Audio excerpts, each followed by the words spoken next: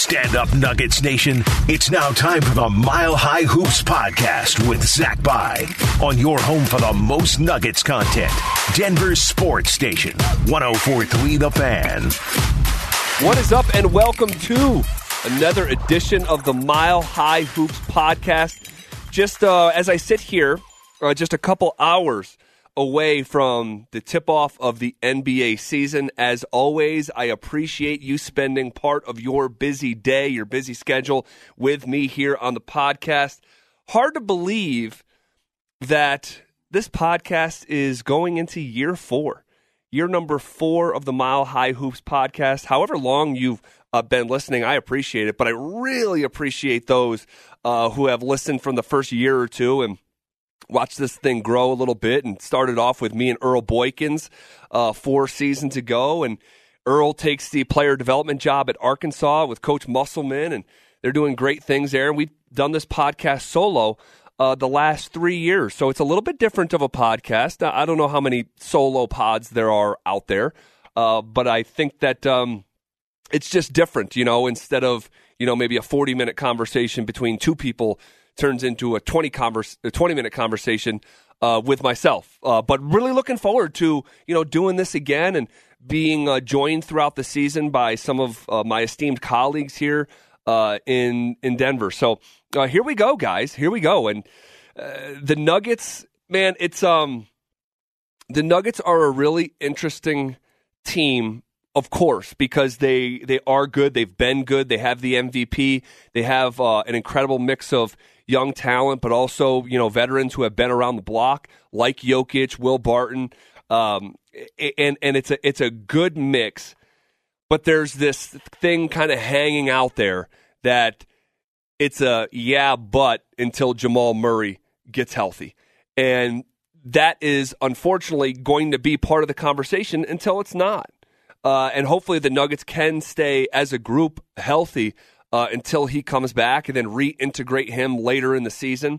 By all accounts, his rehab is going very well.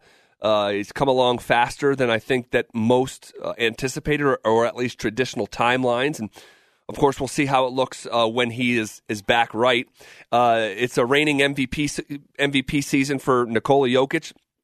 Jokic, I think there is a widely held assumption that Nikola Jokic winning the MVP is kind of just a one-off. I honestly think that is the case in most basketball circles. Not all, but I think most. And, of course, you've had the nonsensical conversation, he's the worst MVP and blankety-blank. And, it's like I said, it's just a one-off. And if you look at the odds for MVP, it does kind of reflect that. Like Luka, and this is according to my friends at Superbook, Luka Doncic is the favorite to win MVP at 4-1. Then it's Giannis Antetokounmpo at 7-1, along with Durant at 7-1, as well as Steph Curry at 7-1. Then you got Joel Embiid there in Philadelphia at 10-1. You don't get until Jokic till after the 5 leading candidates, and Jokic is 14-1. So the odds are telling you that someone like Steph or KD, Giannis are twice as likely to win the MVP this season than the reigning MVP himself. And so I think that if you're a sports gambler like I am, and actually did hit on his first ever future bet a season ago, Nikola Jokic winning MVP, I think there's enough value there to play that again. To be honest, is it likely that he's going to be a back-to-back winner? No, but at 14-1, given what we've seen from Nikola this offseason, it feels like a double-down commitment to the game of basketball. It feels like a double-down commitment in terms of leadership. You see his body. We've talked a little bit about this in just a couple of the offseason episodes. He looked like he's kicked it even into another gear. So this idea that Jokic could still have another level to climb as the reigning MVP is a scary thought. And, nowadays, living in the analytical world that we live in, where we regularly see, these visual graphs and what have you on efficiencies and, outliers in terms of the rest of the league, or even the elite players in the league, the way that we've seen Jokic. You guys have seen those graphs. His head's all the way up to the right, and he's just, like this past season where he won it, it became undeniable, right? Like there was debates for debate's sake, but at the end of the day, you saw when the votes were cast, they had integrity behind him, and it was undeniable. Like, is it really that unreasonable to think that he could put together another undeniable season, along with a narrative that he's doing it without the second best player that the organization has in Jamal Murray, at least as it currently stands now?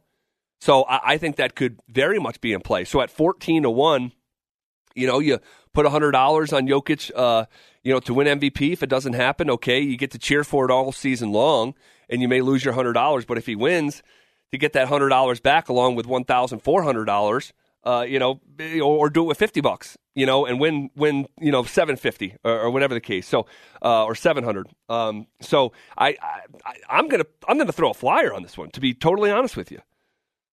So that's my quick thought on Jokic to win MVP. I mentioned Ben Simmons' name in that list, the top 5 candidate, Joel Embiid. But what's going on there in Philly is what a wild scenario. Just a quick non-Nuggets thought here, and I actually have a couple of them here in terms of season awards. Man, what a wild scenario. What a malcontent in Ben Simmons. This guy just kind of shows up out of nowhere after not initially reporting to camp and, practicing with sweatpants with his phone in his pocket and dribbling the ball when Doc Rivers is talking. Man, some of my coaches coming up would have take that ball, ask for it, and then punt it across the gym and say, never do that again. I mean, very, very disrespectful at all levels of basketball. But it's just an indicator of how detached he is from that team right now and how checked out. Now he starts the season with a suspension, and your best player, Joel Embiid, is saying, I don't care about that man. I mean, what a wild, dramatic soap opera type story unfolding in Philadelphia. And the shame of it is, the 76ers are, really good basketball team. So who knows how that situation is going to play out. But I will say this, like this offseason, there was a thought that Ben Simmons could be a fit in Denver. Now, it wasn't like everyone in unison saying that, but I did see a lot of that chatter, like should the Nuggets get involved? And I'm just so thankful that they didn't. Because I think Ben Simmons, to a certain degree, I'm not calling him, a bad person per se, but I think to a certain degree he's showing a bit of his character here. And I think that, a personality like Ben Simmons, I don't know Ben Simmons, but just knowing what I do know, a personality like that is not going to thrive in Denver. That's just from the outside looking in. All right. I could see him ending up, in some sort of major market scenario. So just not a great fit. And I think, you're seeing that thing come off the track. So, again, who knows how that, ends up and see if they stick with him for the long haul. I just don't know how you can work with in any workplace environment, but especially one that relies so much on teamwork with a guy who is acting like that and clearly showing how he feels about his teammates, his coaches, and the organization that he may not be a part of for very much longer. Just pretty wild.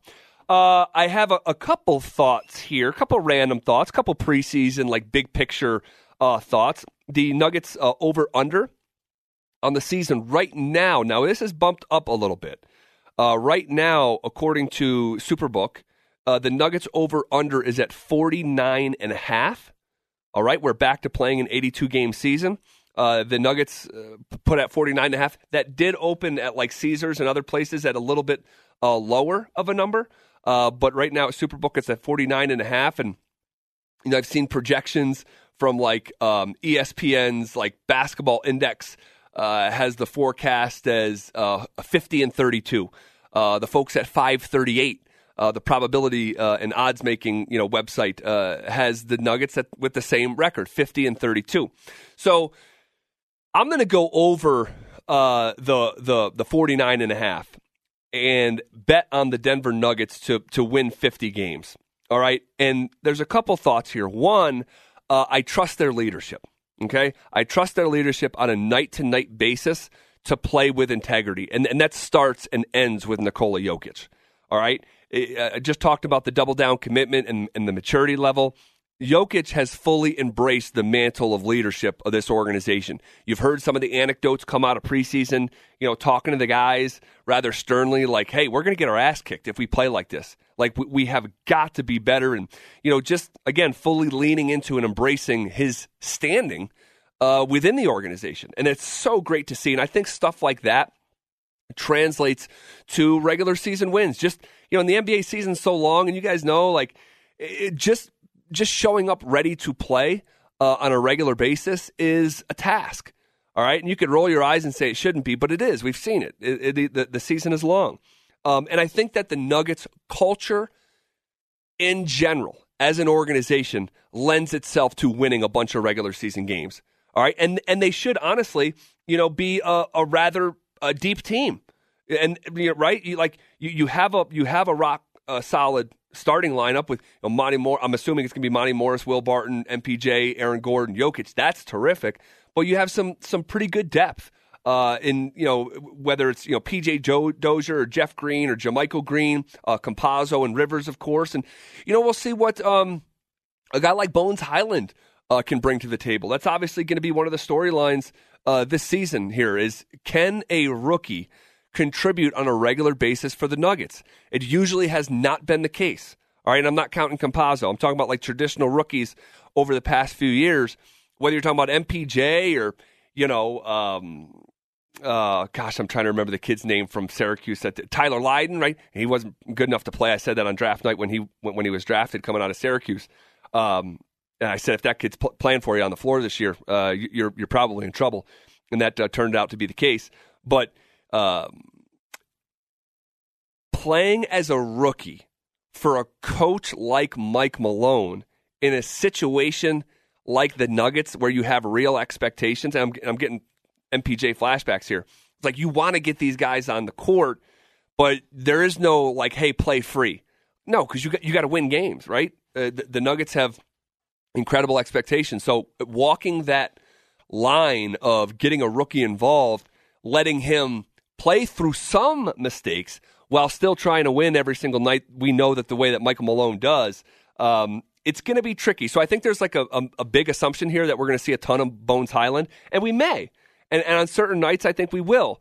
But at the same time, on an every single night basis, it would not shock me at all if Bones Highland has consecutive games of DMP coach's decision. That just wouldn't shock me. So we'll see. I want to be I want to be wrong about that one. But time will tell how it all unfolds. Defensive Player of the Year. Defensive Player of the Year. I'm not going to overthink this one.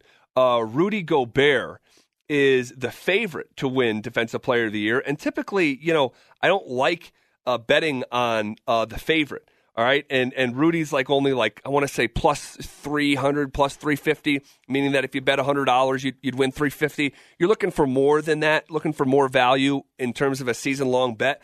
But the fact is, he's that much of a favorite for a reason. He's one of the great defensive players that we've seen. Okay, he's already won the award 4 different times. All right, and there's only been 2 players that have won in NBA history, guys, that have won the award 4 times, and that's Dikembe Mutombo and Ben Wallace. I think Gobert could put himself in that category with Big Ben and Dikembe by the season's end. All right, he's got the goods. He's got the length. He's on a good team. He accumulates the right stats. The eye test stuff with him, it's obvious. And with voting, I think that comes into play. You don't need 1,000, advanced defensive metrics. So I'm gonna rock with Rudy Gobert for Defensive Player of the Year. When it comes to Sixth Man of the Year, I am gonna go with the Atlanta Hawks' Kevin Huerter, who's plus 1,100 in that category. So he's not the favorite. I believe that's Jordan Clarkson. But I'm going to take a flyer on Kevin Huerter, who I'm just a massive fan of. I've talked about Kevin on this podcast periodically throughout the years. Known Kevin since he was just a young boy, 6, 7 years old. I know his father very well. He's the voice and former player of the Siena Saints in upstate New York in the Albany area. And I just see how hard Kevin works. He's just signed a new contract in the last 72 hours, 4 years, $65 million, I think it is. So the pressure of playing for that generational wealth is now lifted. I think he can just play free, and I think we're going to see the best version of Kevin Huerter on a really good Hawks team. And Huerter wins that award. And I think the value's there up to put a wager on him. And then when it comes to the MVP of the league, I am very, very bullish on Giannis Antetokounmpo. All right, now I know obviously that's not a groundbreaking thought. This is the reigning world champions, but here's what I'm betting on. I am betting on Giannis. So like I'm taking a flyer on Jokic because the value's there, but Giannis, when I'm actually time to make my prediction of who I think the league's MVP is going to be, I'm going to go with Giannis. Giannis Antetokounmpo does not have the personality that will rest when he accomplishes his goal. That's just not how that guy is wired. And that's part of the reason why, he's so likable, is that he becomes more hungry. And I remember back in the 2000 NBA season, I know I'm dating myself here, but Shaq and Kobe won their first NBA championship, okay? Who they beat in that first one? I think it was the Pacers. And they beat the Indiana Pacers, who I think it was Pacers, Sixers, Nets, I want to say, in that three-peat. Dating myself here. But they said, and I remember watching the documentaries and reading about it at the time, they said when that clock hit zeros and they won the championship, Shaq did not touch a basketball until next training camp. They said Kobe never took his hands off of the basketball. And he flipped this maniacal switch that, like, I am one of the best players that the league has to offer. And he was already all NBA by that point. I am one of the best players this league has to offer. I want to be unequivocally the greatest player that this league has to offer. And I think that is how Giannis is wired. And I am just such a fan. And what corner that we saw him turn last year in the NBA playoffs, where that old walling up thing, that wasn't gonna be the ultimate hard stop that it was in previous seasons. You really saw him sort of figure this thing out, play with great angles in the postseason, and ultimately, they go and win the NBA Finals, and they win 4 straight. And I just saw it. It came up in that Nets series. It came up in that Hawks series after they lost the first game, and then the switch was flipped, and then you saw it against Phoenix in the NBA Finals, and they lost to the first 2 games, and they rattle off 4 straight. And Giannis in that game number 3, where he turned the corner and dropped 41, and Middleton was great in that series too. But Giannis, and then ultimately with the closeout game where he scores 50, it just, like, you're seeing a guy who, like, the light bulb went off. He's got this incredible physical talent, maybe among the 4 or 5 most physically gifted players in the history of the league, right up there with, like, your Wilt Chamberlains in NBA history. And when you combine that physical talent with the maturity and acumen and just natural growth as a basketball player, then you get an unstoppable force. And that's what I think that we're going to see here for the next handful of years from Giannis.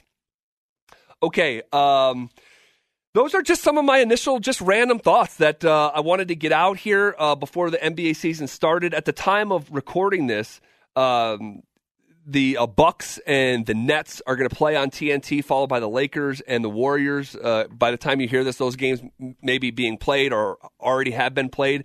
And then the Nuggets start off their season the same way that it ended, against the Phoenix Suns in Phoenix. That game is on ESPN. And then it'll be followed by the San Antonio Spurs, who visit the Denver Nuggets on Friday evening at home. And I believe that I am going to be in attendance for that one. Going to try to make as much of these games as I can before our daughter arrives in the world.